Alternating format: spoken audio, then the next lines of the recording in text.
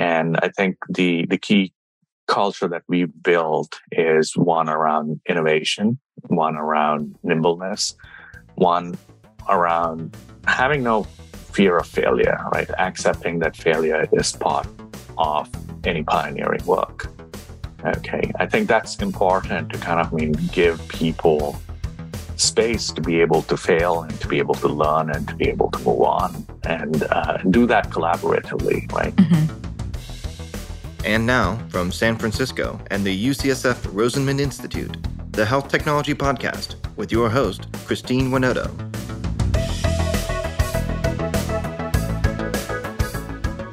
Translating complex medical technology into usable products often requires a simplification process. It involves asking yourself the question, can this device be used by your average provider or patient? While there's no shortage of life-changing technologies in healthcare, not all of them have undergone the simplification process. That said, Sandeep Akkaraju is one of the few who have realized the power of simplicity. At Echo Imaging, he's developing a high-performance ultrasound platform that gives providers answer, not just images. And in this episode, Sandeep discusses how he's adapted his medical imaging device to fit the future of medicine. Here's our conversation.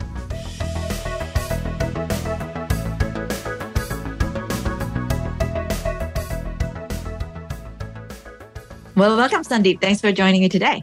Pleasure to be on the podcast, and thank you for having me. Really very inspirational work that you're doing out there. Oh, thank you. You're so kind.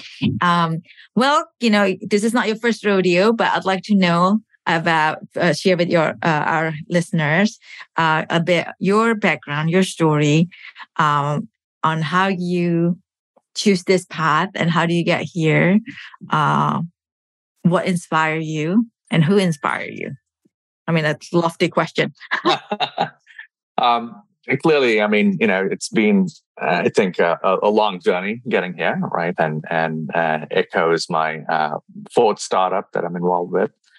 And I think, really, I really look at what we're doing here at Echo as a culmination of a lot of experiences.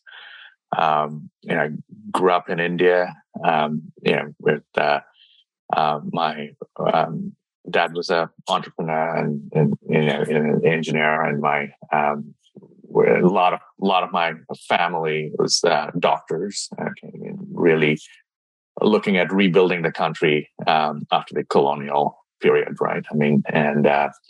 So it was kind of pretty apparent to me from a fairly early age in terms of the power of technology from my father's side, and really importance of adequate healthcare across the world, right? Or the inadequacy of that. After my first startup that I was involved with got acquired, I had a chance to spend a year to 2 years backpacking, and that took me to some of the really very underprivileged parts of the world. Okay, spent a lot of time in West Africa, and in about 2015-16 timeframe, there was a World Health Organization report that really talked about how 75% of the world lacks any access to medical imaging.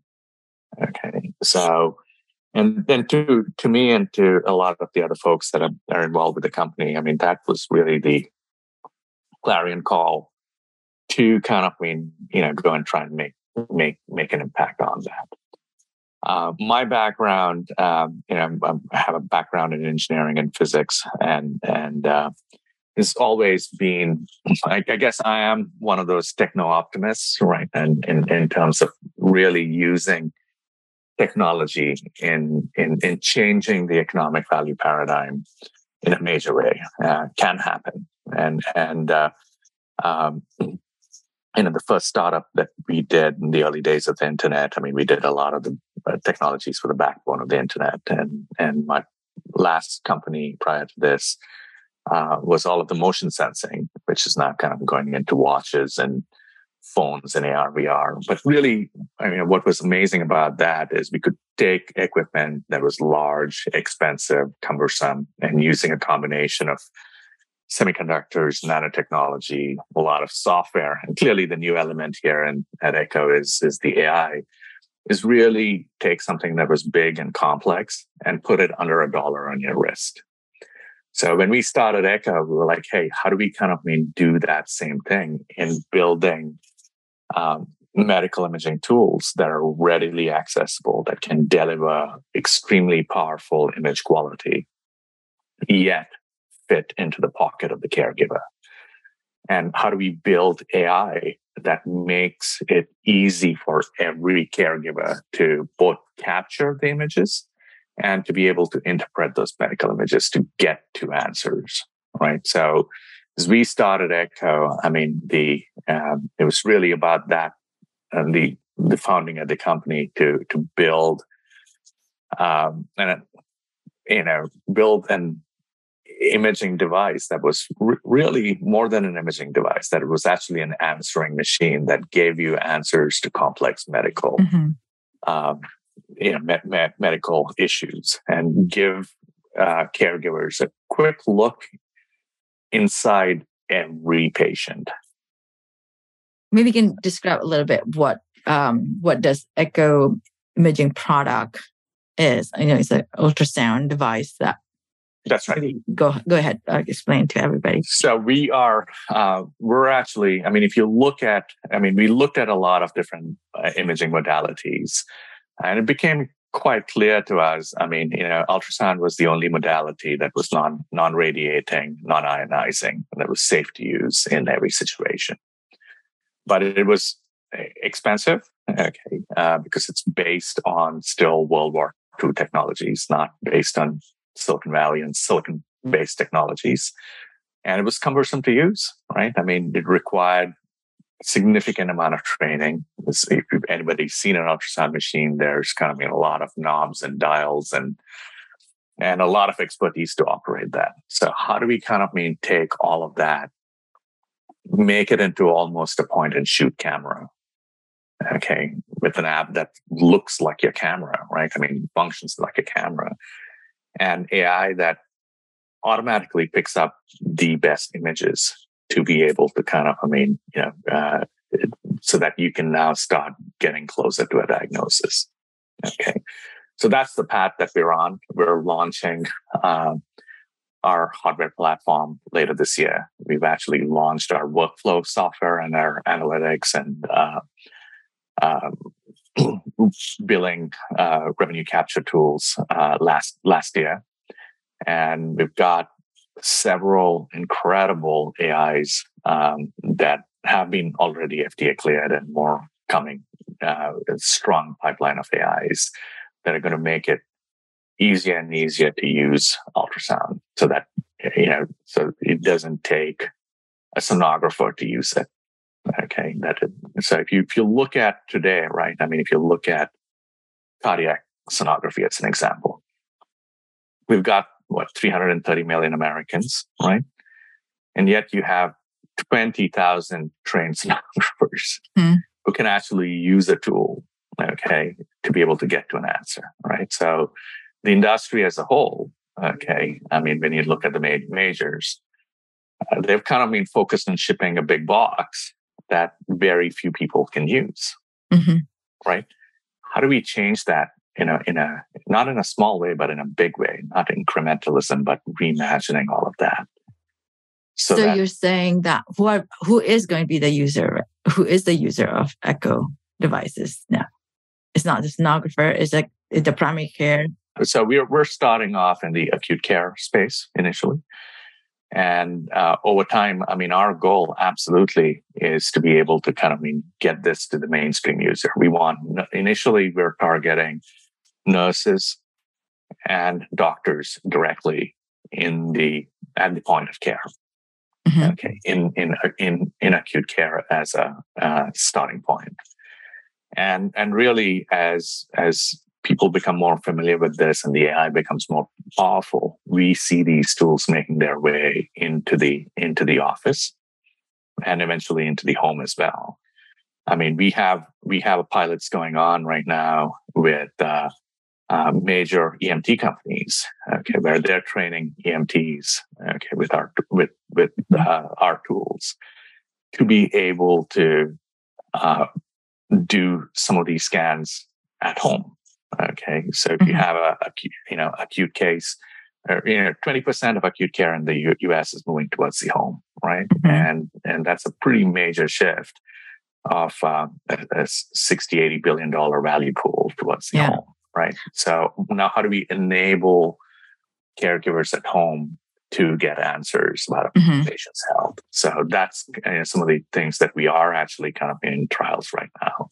Are you thinking more like it becomes like a thermometers that we all have at home? Eventually, I mean, I do see that path. Over the arc of time, I mean, really, as I kind of look at it, I mean, our goal is, we look at Echo, we look at ourselves as tool makers, right? I mean, and absolutely, we want to be able to use the same tools that we make for doctors and caregivers. I mean, we see this as part of your medicine cabinet over a period of time. Right. And the beauty of silicon-based technologies is you can continue to aggressively shrink these devices. Okay. So we're actually moving to a path where this is going to be a patch. Okay. That is a wearable device. If you're a high-risk pregnancy or a high-risk post-operative patient, okay, that this becomes a wearable device that actually gives you a good look into the body, right? And monitors the body. So, and that's a trajectory over time that we kind of look at this moving towards. Okay. So this is your, not the first, this is your fourth company that you founded. And I want to take you more the journey about what are the lessons learned that you learned in the first time that it's like, oh, I would never repeat the same mistake. But then sometimes it's still this, every company has to go through the same mistake sometimes, or maybe that's not true. I think part of it is, to me, I mean, ultimately, I think the number one thing that I've learned is, we all think of building, people want to kind of build moonshots or whatever they call them, right? I mean, usually they kind of look at products as the moonshots.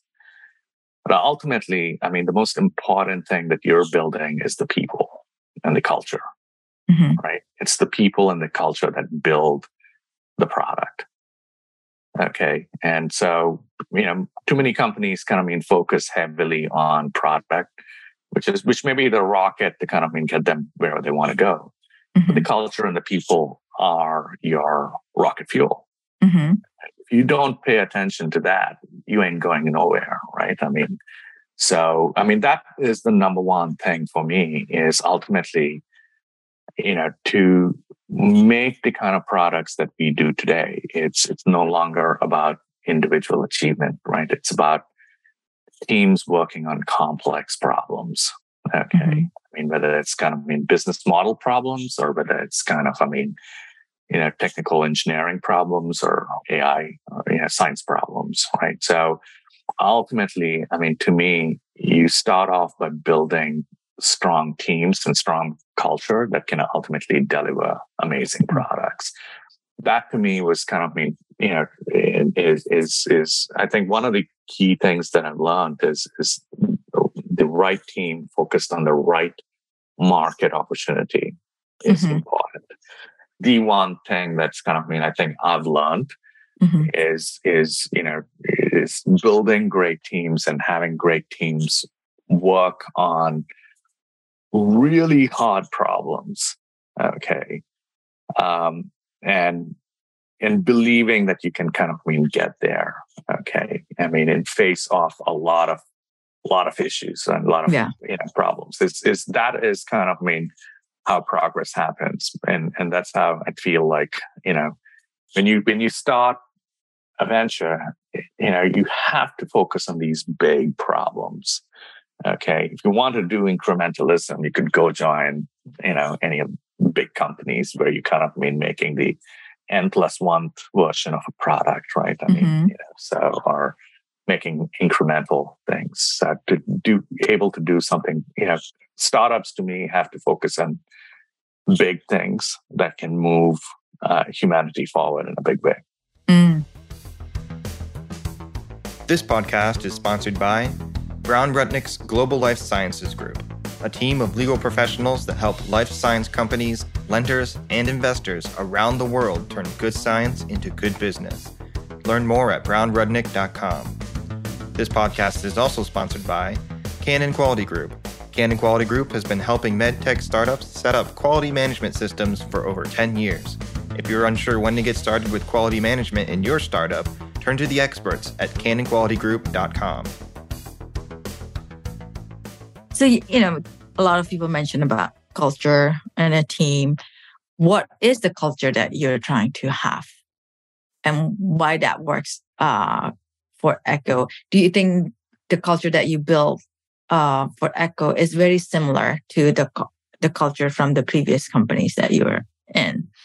I think the I'll start with the second question first because it's easier to answer. I think part of it is maturity, right? I think, the previous companies, we didn't necessarily pay as much attention to culture as a key goal, right, of what we're trying to do. And I think, and that's been the lesson for me, is once you kind of consciously start focusing on that, a lot of, and building teams around that. Okay. And because I think ultimately, the key, for what we are trying to build out here is really a company that can continue to put out some amazing products. Okay, year after year is what we want to kind of build at Echo. We're a very product oriented company, and the culture that we've kind of created is a very product focused culture that's focused on, and to me, products are ultimately about serving communities, right? And building tools that serve communities. In this case, healthcare communities at large, and building really valuable tools. And I think the key culture that we built is one around innovation, one around nimbleness, one around having no fear of failure, right? Accepting that failure is part of any pioneering work. Okay. I think that's important to kind of give people space to be able to fail and to be able to learn and to be able to move on and do that collaboratively, right? And to be able to, and that's do you have a framework, or do you have a set of, example models that you have to do so that your team know that? Because everybody would say like, oh, we want you to feel okay that failure is okay, but is there like an incentive, right? Right. Yeah, you have to model that, right? You have to model that, and kind of you have to model and have people kind of experiment and fail and change and and pivot from that, right? So, and part of it is it requires. One of the things is as a culture, it's not hard to celebrate. It's difficult to celebrate failure, right? It's difficult to kind of say, okay, we failed at something. Okay, but how do you do that? How do you do that? I think we're trying to get better at it. Let me kind of put it that I don't have an answer. Maybe in kind of a few years as we kind of build up more institutional knowledge around celebrating failure, I'll get back. But but I think part of it is openness, right? And to be able to have transparency around failure. and, while still having accountability, right? I mean, I think it's important in pioneering work to kind of make sure that you have a plan A, B, C at times, so that you feel like, okay, I'm going to go try this, but if not, this is the backup and this is the backup. And sometimes it's difficult to plan that way, right? I mean, and I think, COVID's kind of really accelerated that in terms of when the world went topsy-turvy, right? I mean, we had to experiment in a lot of different ways, and getting teams to be able to try different things. And I think everybody's acceptance of trying new things and developing a hardware product, okay, it's hard, and doing that during COVID with shutdowns and, all of that was even more difficult. But I think a key part of it is, ability to build a culture of trust, okay, where you kind of have people have each other's back, right, and explicitly have each other's back, okay, and is important, because I think, so those are just kind of a few of the areas that I'd suggest to your audience to keep in mind. In terms of, building a culture that kind of, is not afraid of failure. When your team is small, everybody's kind of in it together. The culture is kind of similar because probably when you started, you bring in folks that you knew. But as the company grow, how do you make sure that culture is staying intact? And is there like a pragmatic framework or tool that you follow? Like, you come down, like indoctrinate everybody who joined? I think, listen, to a certain degree, part of it is, we wear, you need to wear your culture on your sleeve a little bit too, right? I mean, and part of it is, I think, the hiring process is one of the most difficult things that any person can do, right? I mean, and I think, and even there, we know we're going to make mistakes, and being open to kind of making mistakes and admitting that we maybe not hired somebody who's not a great fit. But I think thinking through that hiring process, it's important to kind of look through and have people who share similar values, and also kind of motivated by similar things. But at the same point, we tend to hire not just based on kind of, the IQ person, right? It's also, there's the emotional quotient. But I think more important than that today, to build these complex products, the relationship quotient is super important, okay, in terms of almost understanding the RQ of the person. For lack of a better word, is how do you bring people who can build bridges, okay, because increasingly the work that we do is very, very cross-functional between, silicon engineering and chip design to clinicals to industrial design and AI. So it's and it takes a lot of work to kind of make sure that there's no silos, right, and that people are working towards the same goal in terms of delivering integrated product, as opposed to a bunch of features that are loosely coupled, right? That feels and spend a lot of time in working with the customer and working back from the customer to the technology rather than the other way around, right? And it takes a huge amount of effort to be able to do that. And that requires people who have a special talent of building bridges, okay, within an organization, with customers, with institutions, with payers, right? So so we'll look for people who are kind of naturally, bridge builders. Okay? And I think it's kind of, listen, I'm sure everybody's kind of seen sometimes, hiring the wrong, you also need to pay attention to the X factor, right? You've got a team and you've got to think about, hey, what can I do to bring somebody else in who's got an X factor, who can actually shake things up, who can look to do things differently. So those are all important aspects on team building that I've learned within the framework of a company like that, right? What applies at Echo may not apply everywhere else, right? We've chosen to be to run the company in a very open manner, okay? But and I give the team almost the same, same visibility that I give the board, right? In terms of what's happening. And again, that formula may not work, okay, in other situations where you may have a more top-down driven organization. But it's a choice, right? Like everything is a choice on how you run things and how you move things forward. You mentioned earlier about because of the nature of the product, the people that you have to work together, that you bring somebody who can be the bridge.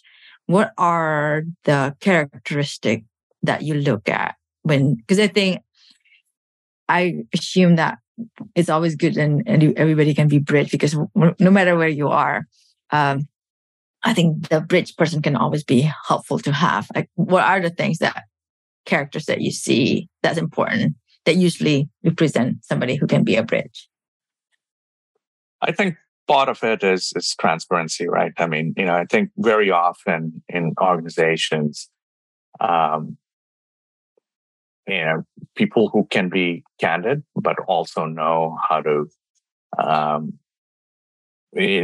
approach that from with the appropriate emotional quotient, right? And communication. So I think strong communication skills are absolutely, important.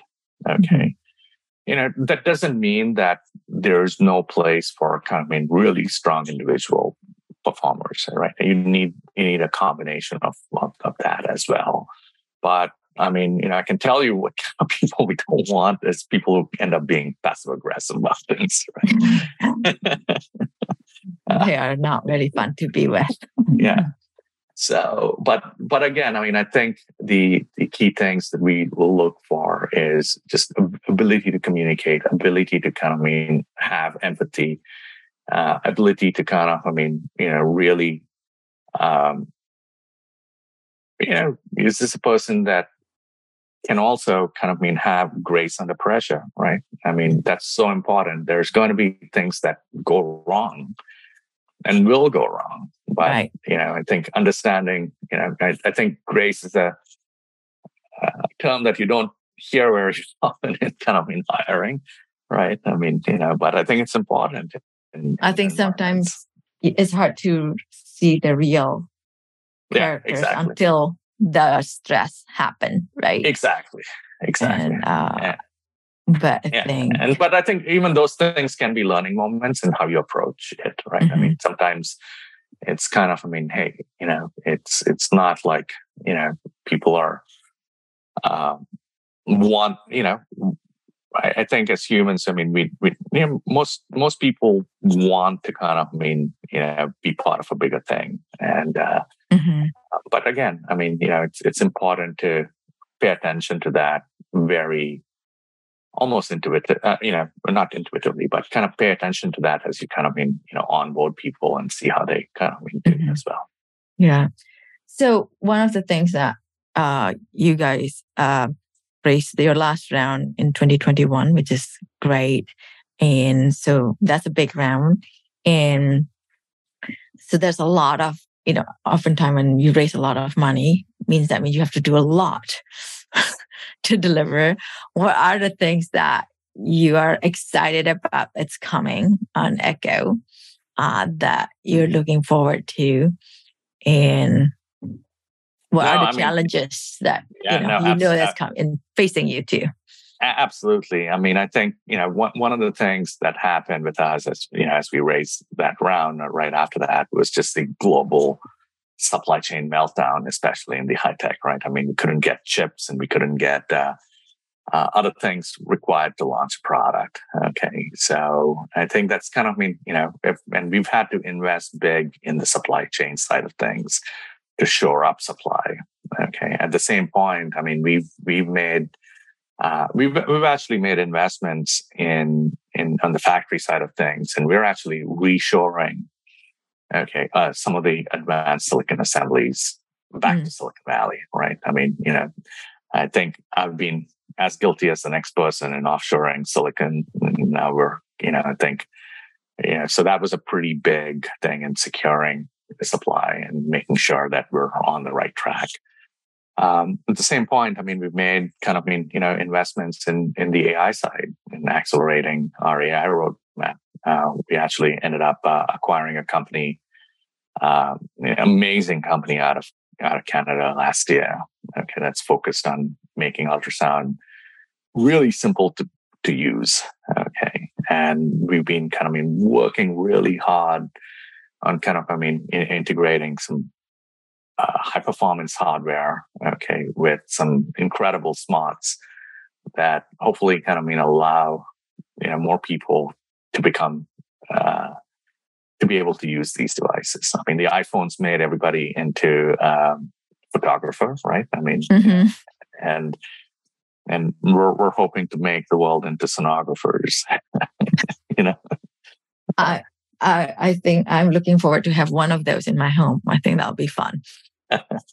Well, I think, FDA willing over an arc of time, I mean, that's where we're headed. I mean, we'd like to think that's where we're headed with these kind of technologies. Yeah, absolutely. I mean, and I tell our folks, I mean, hey, we're building some advanced tools. Let's make sure we can use them, right? Yeah. I mean, if I can use them with very little medical background, then, then a lot of other people can. Although I'm sure you think about this. If I'm using it at home, I'll be like looking at things. I was like, oh my God, this is, and then, you panic, right? Yeah, absolutely. And I think how do you know that is something that you really have to worry about? It's just like, I always just... Listen, I mean, I think there's plenty of these Black Mirror situations, right? I mean, that will emerge and clearly, and I think I don't want to kind of give audience a wrong impression. That's not where we're headed immediately, right? I mean, we're focused at the get-go in acute care spaces, right. Okay, in places. But I think, we do have an eye towards that. I mean, as we look at it, I mean, the goal for the company is to move from kind of, instruments into appliances. Okay. I mean, so the goal for us is, how do we even kind of in terms of as we get into the home, okay, how do we kind of have a product that gives you an answer as opposed to giving you an image, right? So if you can get a consistent answer out of something, okay, then you're not kind of worrying about like, what does this image mean? And am I seeing something here? Or not seeing something there? I mean, the last thing, I think I really feel that powerful technology needs to disappear. Okay, it needs to become commonplace. I mean, for it to become commonplace, it needs to disappear to get into the civilizational layer, right? I mean, and to be able to do that, we need to kind of remove, even continue to simplify it, wherein you're kind of getting to an answer. I mean, for instance, maybe a device that's kind of if you have, I don't know, that can be used at home to be able to screen for something, right, on a regular basis. Okay, as opposed to delivering an image and kind of putting the onus on somebody to say, "Gee, what does this mean?" Yeah, does that I'm make looking sense? for home mammogram. I think that would be great. Next. No, absolutely. I mean, I think that's kind of the kind of things that big challenges that we need to kind of work on at Echo, right? I mean, and so in terms of being able to screen at the comfort of your own home and get an answer. I mean, if things are suspicious or not, right? I mean, not necessarily kind of show you a bunch of images and then you kind of left consulting Dr. Google or or worse, Dr. ChatGPT to kind of figure out what that means. Right? I mean, we don't want to do that. That's just adding to a problem. Okay, in terms of and once we're ready to kind of say, hey, here's an AI that makes it simple to be able to scan your breast and get an answer, right? Or get something that's actionable, and clearly we don't, and I think that comfort is super important as we move forward. Yeah. So, what are the next major milestones that you kind of set yourself, not as a company, as a person? What are the things that you are challenging yourself to achieve? That honestly, Christine, I think right now I'm at a point where we're on a day by day basis. And part of it is really my big thing, like most people, is making sure that you have a life that's well lived, right? And to be able to do that, as I look at it, it's simply saying, hey, am I doing the right set of actions for today? Okay, that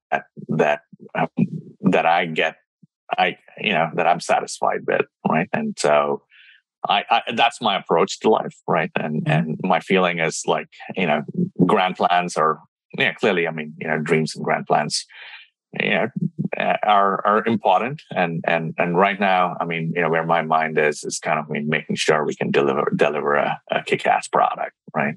That's where my focus is. That's great. Well, thank you. Thanks for your time. Thanks for sharing your insight, and thanks for sharing your story. Oh, thank you so much, Christine, for having me out here, and really enjoyed the conversation. It's really challenging set of questions that made me stop and think and answer. Oh, thank you. Thanks for being a good sport. Well, thank you.